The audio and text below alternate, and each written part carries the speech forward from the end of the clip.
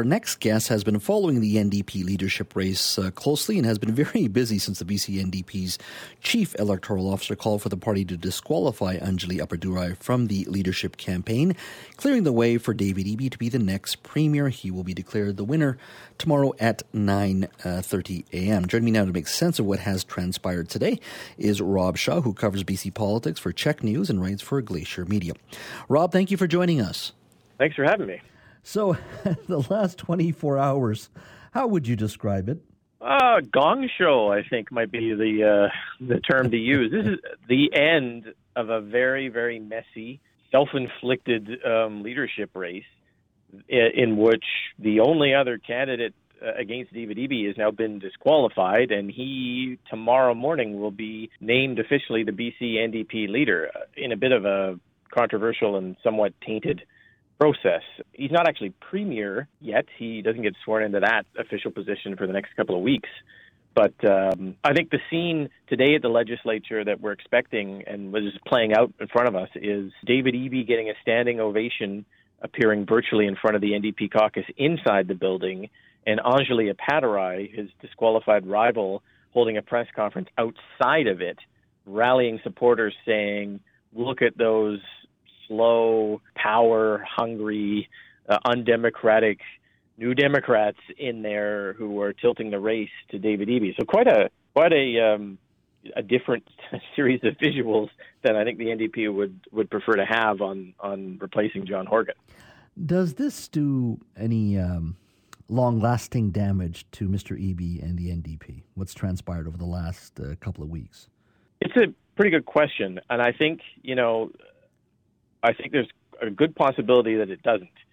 And if you want to look for precedent in this, you can go back to look at the quick win scandal that occurred in the BC Liberal government around the kind of 2012-ish period, where it was a huge deal here internally, a lot of kind of machinations and party implosions and whatnot. And then Christy Clark held an election in 2013 and dominated. And I think that's because what happens when we focus more on an actual election, and we don't know when the next election will be, in a year or 2 years, people get more worried about issues that matter to them, pocketbook issues. And so Eby's opportunity here is, yes, he's coming in amid scandal, and yes, this is a messy situation. But if he was to offer the public ideas about healthcare, big swings on crime, he never even unveiled his platform in this race. We have no idea what he's running for. If he comes up with a vision here in his first little bit as premier and he can excite people around it, because he certainly didn't excite the NDP membership around it, then people will likely forget this and move on to those big issues. So but it adds a tiny bit of flavor, a spice in the stew that alters the flavor of the Eby premiership over time. That it started off poorly. Mm-hmm. Where it goes from here is kind of up to him. In regards to it, just practically speaking, he won't have a chance to introduce legislation until next spring to bring about some of these changes you're talking about potentially. No, practically he's in a bit of between a rock and a hard place, because he's going to come in with maybe 2 weeks left in the session, depending on when he actually gets sworn in as premier. Does he bring in a new cabinet and close the session with brand new cabinet portfolios? Does he leave the old cabinet in place, finish the session? Does he adjourn the session early without passing all the bills and swear in a new cabinet? Those are practical issues.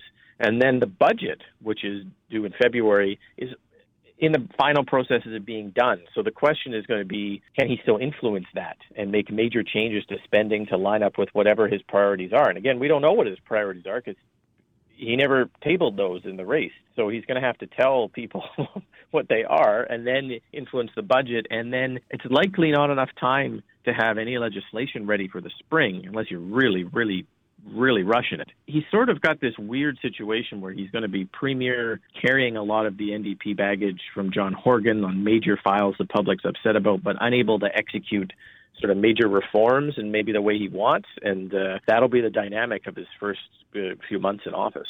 How much damage is caused by this battle with these environmentalists? The NDP has always been a coalition with three sort of key pillars, social justice, labor, and in the environmental movement.